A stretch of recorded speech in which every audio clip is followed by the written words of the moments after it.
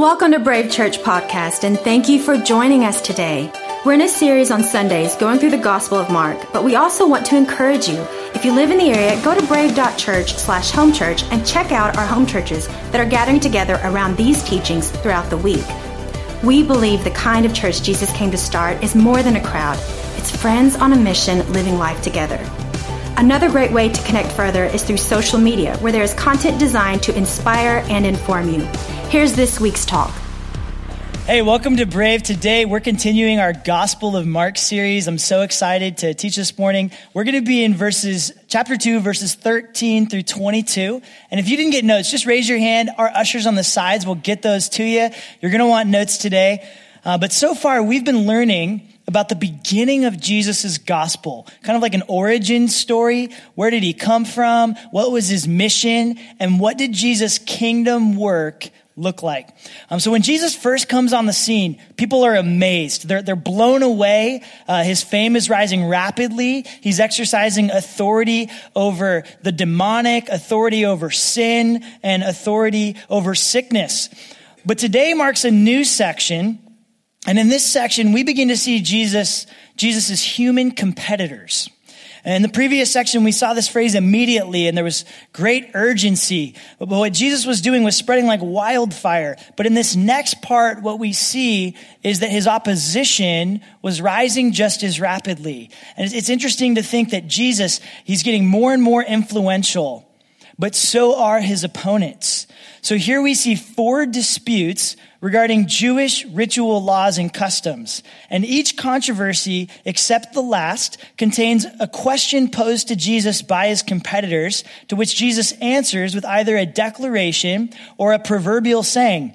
So in today's passage, we're going to look at 2 of those disputes. Let's begin and read our passage together, starting in verse 13. It says, "Once again, Jesus went out beside the lake. A large crowd came to him, and he began to teach them. As he walked along, he saw Levi, son of Alphaeus, sitting at the tax collector's booth. 'Follow me,' Jesus told him, and Levi got up and followed him. While Jesus was having dinner at Levi's house, many tax collectors and sinners were eating with him and his disciples, for there were many who followed him.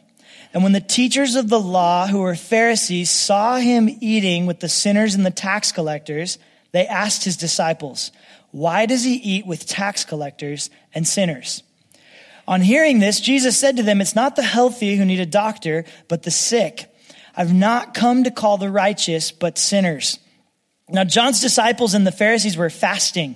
Some people came and asked Jesus, 'How is it that John's disciples and the disciples of the Pharisees are fasting, but yours are not?' Jesus answered, 'How can the guests of the bridegroom fast while he's with them? They cannot, so long as they have him with them. But the time will come when the bridegroom will be taken from them, and on that day they will fast. No one sews a patch of unshrunk cloth on an old garment, otherwise the new piece will pull away from the old, making the tear worse. And no one pours new wine into old wineskins, otherwise the wine will burst the skins, and both the wine and the wineskins will be ruined. No, they pour new wine into new wineskins.'" Let's pray. God, I just pray this morning as we gather around your word together that you would speak to us. I pray that your spirit would open our eyes to see and our ears to hear exactly what it is to each of us individually that you would desire to say to us this morning. That we would walk away with more than we came in with a fresh perspective, fresh insight, or that we'd be encouraged, that we'd find the encouragement that we need. In Jesus' name, amen. Amen. So we're going to work through these verses, starting with verse 13. It says, "Once again, Jesus went out beside the lake, and a large crowd came to him, and he began to teach them."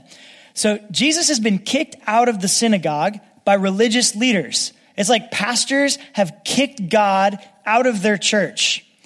And so Jesus leaves their buildings. He's like, fine, I don't need them. And he goes out into the fields, and these large crowds are gathering. And he actually goes, in this case, to the Sea of Galilee. And this was a beautiful place. One of my friends, he's a pastor in Southern California, and he just went on a trip to Israel, and he texted me this photo yesterday. This is from the Sea of Galilee. Isn't that beautiful? It's like Lake Tahoe. And that's kind of what it's like. It's a freshwater lake. It's not saltwater. When we hear Sea of Galilee, we think maybe he's kind of by the ocean or something, but it's actually just this beautiful setting. And so he's out there and he's teaching, and all of these crowds are coming, and they're coming to hear him. It says Jesus was well known all over Israel. People were coming from all over the country. And as he walked along, he saw Levi, son of Alphaeus, sitting at the tax collector's booth. "Follow me," Jesus told him, and Levi got up and he followed him. Levi, a little bit about Levi. Levi was a Jewish tax official, and he was probably in the service of Herod Antipas, the ruler of Galilee, in the city of Capernaum. If you remember the Christmas story, you probably heard of Herod, King Herod. So that king had 4 sons. And when he died, he divided his kingdom into 4 regions, and each of his sons inherited part of it. And so these guys were rulers, and when you wanted to cross over from one of the kingdoms to the other, from one ruler's authority or region to the next, you had to pay a tax to go. And if you were in business, it was a real bummer because you had to pay import and export taxes just to cross the lines. So it's kind of like if you drive into the city and you cross a bridge and you pay a toll. And so it was a set amount, but what the tax collectors did is they charged on top of that whatever they wanted. So it was a profession marked by greed. It was corrupt. People hated the tax collectors. There was no rule that regulated what they could charge. So it was just astronomical what they were doing. And so Levi would have been one of these people that nobody liked. Tax collectors have never been popular, have they?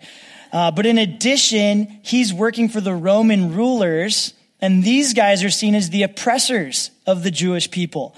They're the enemies of God. So he's ripping off his own people, and he's against the God they worship. And so he was considered the lowest of their society. And then one day, everything changed. This famous rabbi named Jesus walks right up to the collection station, right next to the entrance of the road. And instead of picketing, cursing him, protesting him, instead of getting all upset or being bitter, he looks at him with gracious eyes, and he says what he has said to many of us in this room. He says, "Come and follow me." Jesus' other disciples, they were probably thinking, "What are you doing, Jesus? Like, we don't want this guy on our team. Like, we get it that you kind of have a lower bar because we're fishermen, and the other rabbis, like, they didn't choose us to be disciples, right? But this is a new low." And so here's what happens. It says, while Jesus was having dinner at Levi's house, so now he's at dinner at his house, many tax collectors and sinners were eating with him and his disciples, for there were many who followed him. Number 1 in your notes, eating together was more than a meal. Eating together was more than a meal. All throughout Scripture, the metaphor for the coming kingdom of God was a feast. Isaiah the prophet said, "On this mountain, the Lord Almighty will prepare a feast of rich food for all peoples, a banquet of aged wine and the best of meats." Who likes to eat? Doesn't that sound great? Jesus' vision of the kingdom of God was a feast that everyone was invited to. In Matthew, it says, "Many will come from the east and the west, and they'll take their places with Isaac and Jacob in the kingdom of God." And in Luke's gospel, it says, "Blessed is the one who will eat at the feast in the kingdom of God." Then in Revelation, it says, "Never again will they hunger. Never again will they thirst." Meals are about so much more than food. When Jesus sits down at Levi's house, he's enacting his vision for the kingdom of God. This is divine hospitality. This meal with Jesus is a sign and a symbol that the Creator God is welcoming anybody and everybody. So when Jesus hands out these invitations, when he's with Levi and he's at his table with his friends, in reality, he's inviting people to be part of this new kingdom. And it's not just Levi, but it's his associates. It's his friends. It says sinners and tax collectors. And so this is where things started to get a little crazy. He's handing out invitations to 2 groups of people that a lot of other people had problems with: tax collectors and sinners. So we've covered what tax collectors are, but what about sinners? Like, how did the Jewish people define a sinner? A sinner wasn't a cliche in Jesus' world like it is in our time. It was a technical term used for anyone who didn't keep the law as it was written in the Torah. Or it was anyone who just didn't care. Like somebody, maybe they're Jewish and they just decided they wanted to do their own thing, believe what they believe. It was anyone who was sick. It was anyone who was disabled or considered unclean. And it was anyone who sinned. It was prostitutes. It was addicts. It was other tax collectors. And so all of these people are in this category that they refer to as a sinner because they're not living up to this law. So Mark says that there were many who followed him, many of these kinds of people. And these are the kinds of people who Jesus is associating with. Not the best of the best, not those who had it all together, not the most respected in their community, not the ones who knew the most scripture or the most theology. You have Jewish fishermen, and you have the enemies of the Jews, those called sinners. And so this is really interesting. Like, why is Jesus choosing to surround himself with these people? Why is he choosing these people? When Levi gave this dinner for Jesus and his disciples, this is actually the first time in Mark's gospel where we see the disciples referred to as a distinct group. Like, so far we have 5 that are named. But usually when we imagine the disciples, we're thinking of the 12, right? The 12 that are most commonly referred to. But there were actually a lot of unnamed people in the Gospels who weren't just a crowd. They weren't just people coming to hear what he had to say. These were people that were starting to follow Jesus with their lives. So Jesus is forming a core team of disciples, but there are many who are starting to follow him. Verse 16, it says, when the teachers of the law who were Pharisees saw him eating with the sinners and tax collectors, they asked his disciples, why does he eat with tax collectors and sinners? So they're at Levi's house, and it's probably a nice house because he's a tax collector and he's wealthy, and there they are. They're having good food. There's wine. They're in his courtyard. All of this would have been outside, so it's out in the open. And the Pharisees, they see what's going on, and they've got questions. And this is the moment. This is the first time in the Gospel of Mark where Rabbi Jesus meets some human competition, some human opposition. And the first thing that the Pharisees take issue with is not that he's having a party. It's the guest list. It's who's invited. The religious leaders, they ask this question, why does he eat with tax collectors and sinners? Who are these guys? Who are these people that had an issue? Who are these Pharisees? When I was growing up in church, I always thought of the Pharisees as the bad guys, because if you've heard the story of Jesus' death, it's like those are the guys that plotted against him. Those are the really bad guys. But what you have to understand, if you're just joining us, is that these guys were the Bible-believing spiritual CrossFitters of Jesus' day. I mean, they were the most extreme. They went for it. People looked up to them. They respected them. Yet the scariest and closest comparison that we have today is fundamental conservative Christianity. Last night I was having dinner with my grandparents. They're here with us this morning, and my grandpa was telling us about the church that he grew up in. And he said it was the best of times and the worst of times, because there was so much genuine passion for God and the good things that they were pursuing. But there were also all of these rules, like they couldn't go roller skating. They couldn't dance. They actually went to the extreme. You couldn't wear makeup and you couldn't wear jewelry because it was extravagant. It was too flashy. So some of them didn't even wear wedding rings. How crazy is that? It just got out of hand. My dad, I remember him telling me one time about, he grew up in a similar church. Thank God we're not that church, right, guys? If you're a guest with us this morning, that's not where this is headed. But man, like, how did this happen? Like, my dad told me that one time they weren't allowed to roller skate, but then they realized, if we rent out the whole rink, none of the bad people will be there, right? None of the sinners will be there. And so they rented out the whole rink and they went roller skating. And there was this one family that they were just too good to have never roller skated before. Like, they're going backwards, they're spinning around. Which reminds me of another thing that my grandpa said that church was really good at, which was gossip. So they're all talking about them. But how did they take things? How did their passion for God go from something so good that became so bad? Became something that hurt people? Why did they do this? They believed that if they could get all of Israel on the same page, if they could get everybody to follow the Torah just for one day perfectly, that it would immediately trigger the coming Messiah. And so that was their mission all the time. They were completely obsessive with this. But here's the thing. Is that a good desire or a bad desire? It's a good desire. But through this, they became lawmakers, rule enforcers, and they completely killed all genuine passion for God. It's kind of like people who say things like, oh man, like, I just wish people in church would cheer for God like they do at a sporting event, right? That's so stupid. Like, you can cheer for your team and cheer for God. They're not at odds. We're not one of those kind of churches. That's a religious spirit. That's like what the Pharisees were doing, and it just got more and more extreme. The Pharisees, the name Pharisee actually means set apart ones.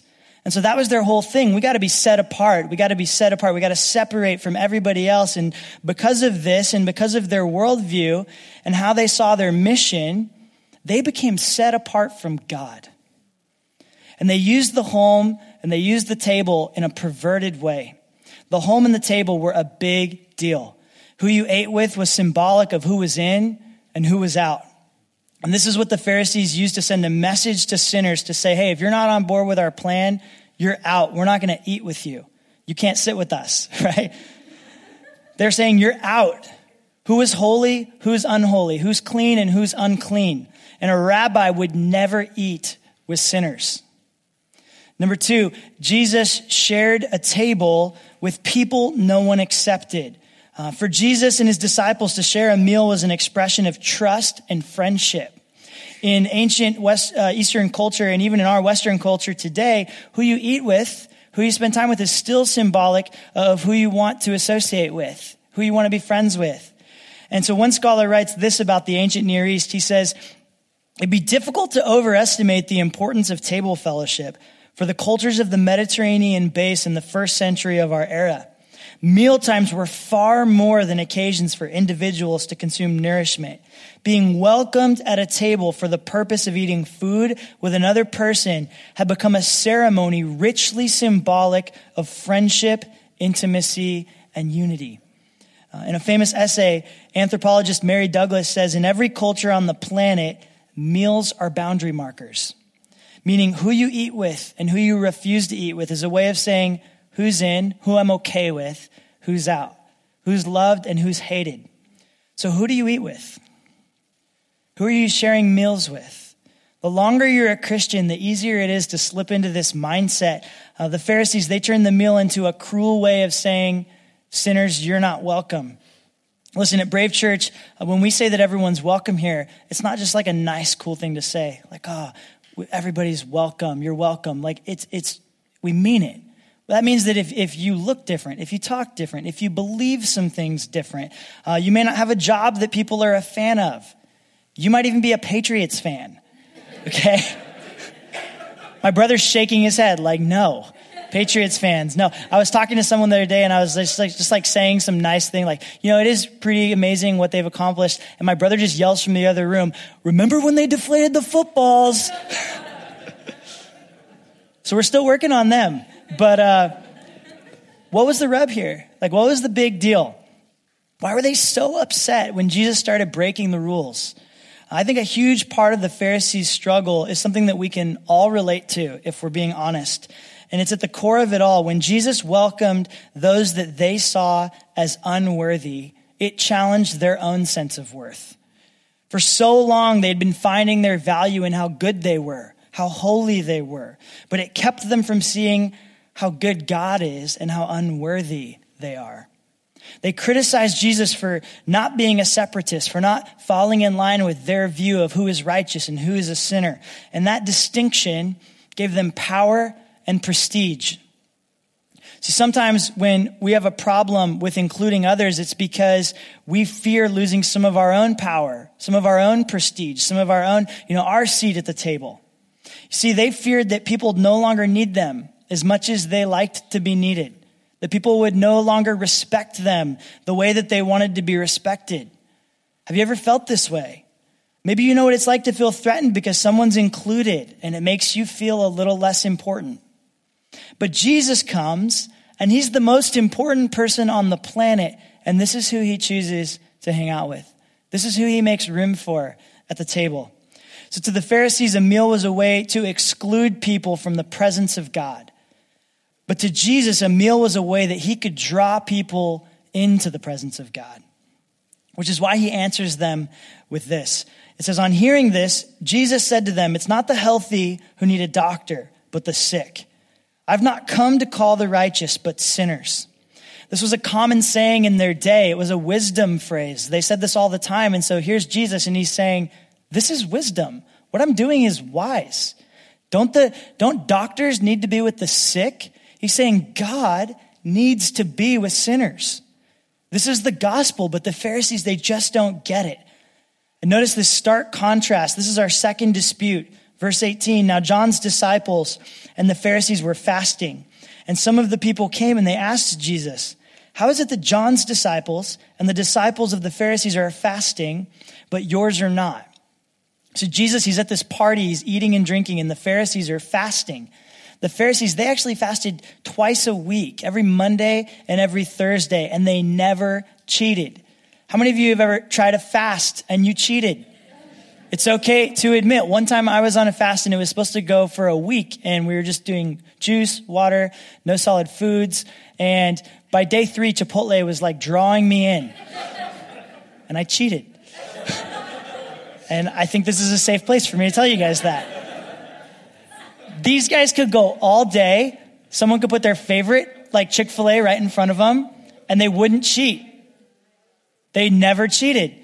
You guys want Chick-fil-A now, but you can't have it because it's Sunday. Gotcha.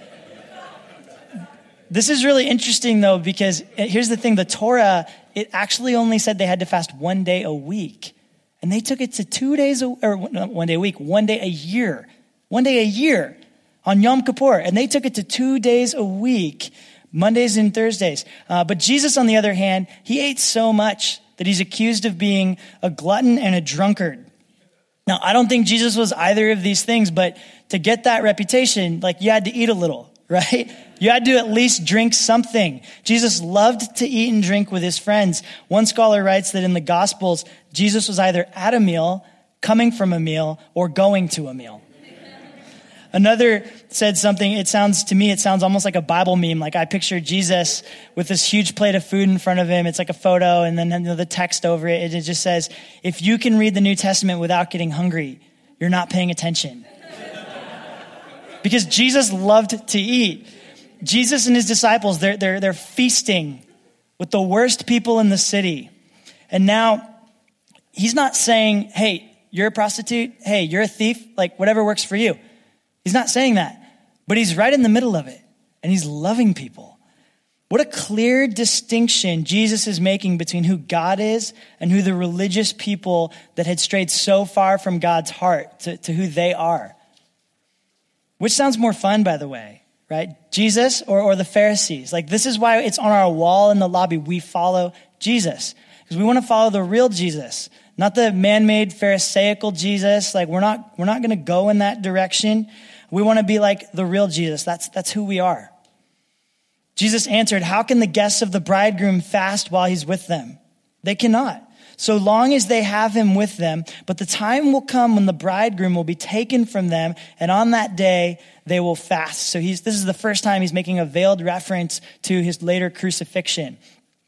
But all throughout scriptures, God's kingdom is likened to a wedding feast.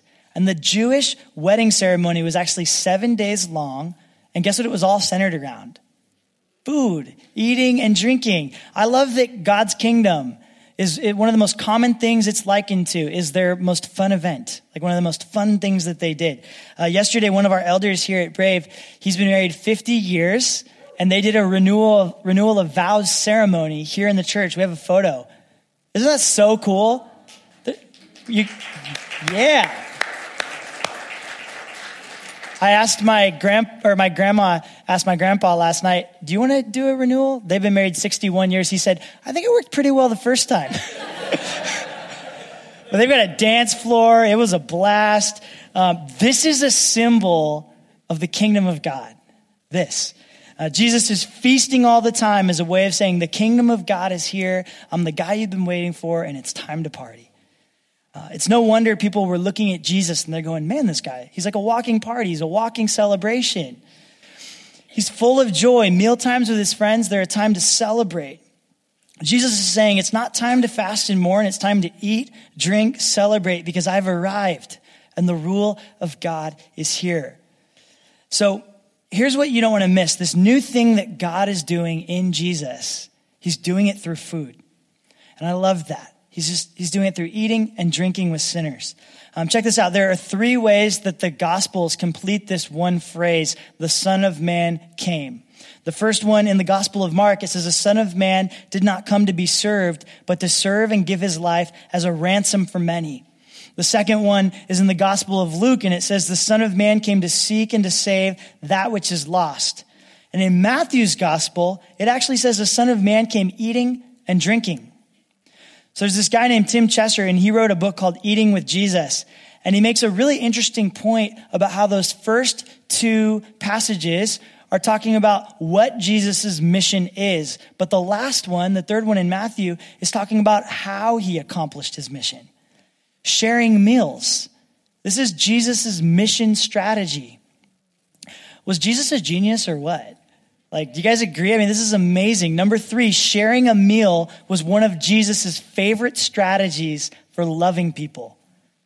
How do we love people like this today? It's really simple. First, invite someone over for dinner. Invite someone that people wouldn't normally invite. Maybe someone who believes differently than you, people who see things differently than you, and eat a long meal and take your time. Invite people that a good religious rabbi would never talk to. Invite people that don't know Jesus and don't preach to them. Talk, listen, eat, drink, enjoy God's grace, share life together, be open about your faith, share your resources. If there's something you can do to help, whether it's financially, whether it's serving, if a need arises and there's something you can do to help, respond to it, and then have dessert. Okay, Jesus is giving you all permission. Have dessert tonight, okay? But this is one of Jesus' number 1 strategies, and I love this. If you're serious about following Jesus, you have to be serious about eating with sinners. So Jesus wraps up with 2 word pictures to help us understand this bold contrast between what he's up to and what the Pharisees are up to. It says, no one sews a patch of unshrunk cloth on an old garment. Otherwise, the new piece will pull away from the old, making the tear worse. And no one pours new wine into old wineskins. Otherwise, the wine will burst the skins, and both the wine and the wineskins will be ruined. No, they pour new wine into new wineskins. I don't know a lot about how this works, but apparently if you put new wine into old wineskins, it'll expand and there'll be an explosion and it'll bust all over. Both of these 2 word pictures are saying the same thing. God is up to something new. Number 4, sharing a meal is a chance to be part of the new thing God is doing. The new thing that God is doing. God's doing something new, and it's not legalistic. It's not about the rules. It's not about perfection. It's fresh. It gets to the heart of the matter. It's exciting, it's open, it's creative, it's life-giving, it's new wine. The forgiveness of sins that Jesus is now offering people was not to be mixed with the old Judaic system. Have you ever felt like God wanted to do something new in your life, but there was just a barrier you couldn't get past or a ceiling you couldn't break through, and it's just like you just couldn't get there, you couldn't grab hold of it? Sometimes it's because we've drifted into the old system. We've lost sight of the new one. Sometimes we slip back, and it can happen so subtly, but we slip back into finding our worth in the wrong places. We make things way more complicated than Jesus did.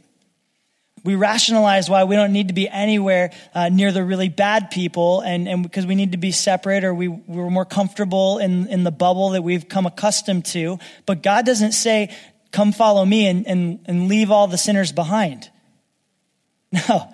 Here he is going to have dinner with them.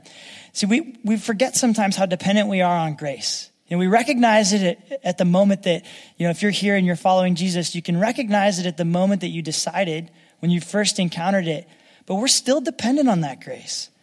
God intended mealtime to be a reminder of that dependency. It's all throughout Scripture. When the people of Israel were delivered from Egypt, there was a period of time where they were in the desert, and God provided for them through this stuff called manna that they would find fresh every morning. And he wasn't just giving them food so that they could eat. He was teaching them to see him as their source.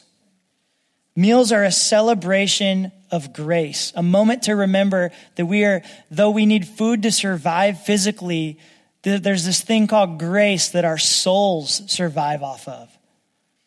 Meals are a celebration of this. It's not just about energy. It's about taking a moment and being grateful, taking a moment and taking account of all that God has given us. And we eat in God's presence. So if you want your community to grow closer, eat more meals together. All right? Last week, I missed our home church. I was helping out with the youth, but I heard all about it. And they had pigs in a blanket. They had Parmesan crisps with pepperoncinis in the middle. They had chocolate chip cookies with Snickers in the middle. Snickers in the middle of chocolate chip cookies. I got the play-by-play. I'm never missing home church again. But maybe you don't have time to cook a meal, or cooking's not your thing. Don't let that stop you. Like, meet up before work, grab breakfast with someone that you need to connect with, or be intentional with your lunch times or on your way home from work. But best case scenario, if you can, invite someone over and spend an evening together. And invite someone who doesn't know Jesus, or invite someone in your home church that you've been wanting to get to know better. I guarantee you, if you have them over for dinner, if you break bread together, like there's something to this. And this isn't just a lofty idea or something we say. I want to end with a personal story because I really believe that this is one of the main ways that God wants us to love the world. And it's something that I've experienced to be so true in my life. 4 years ago, I had plans to meet up with a friend in Walnut Creek.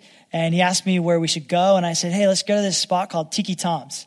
And if you know the area, it's like one of the diviest bars around. And he grew up in the area, and he's like, I'm not going there.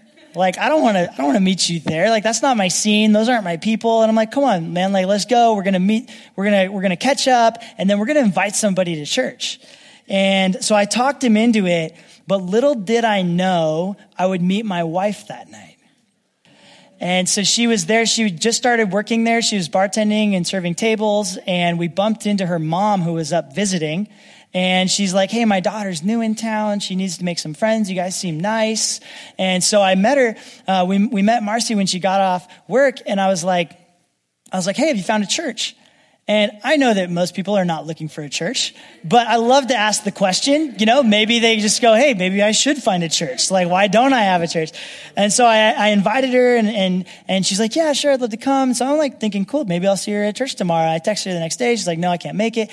And so I'm inviting her, and like a month goes by, and she's just not coming. And I'm like, well, I feel like I should invite her, but I don't know what to do. And so I text her, and we met up for coffee before her shift. And coffee turned into dinner. And I know what you're all thinking. Sparks are flying. But I promise you there was something more.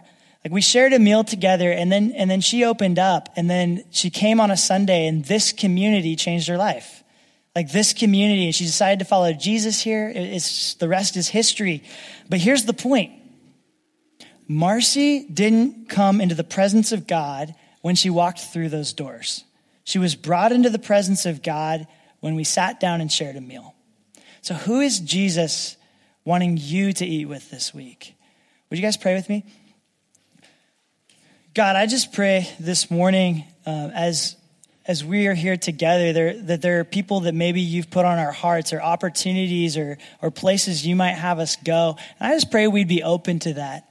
I pray that this would be a culture and a community that isn't about the rules, but gets your heart. We don't want to major in doing everything right. We want to major in knowing your love and your kindness and the things that you break for, the things that break your heart, God. We want to major in those things. We want to major in being a place of grace where anybody can come. Anybody can go to that church. Anybody's welcome there.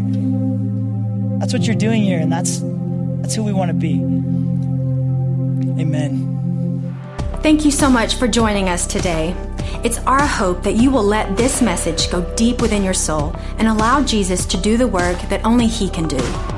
We also want to encourage you to partner with us here at Brave. Go to brave.church and become a regular giver and be part of how God is using this message to help people find and follow Jesus.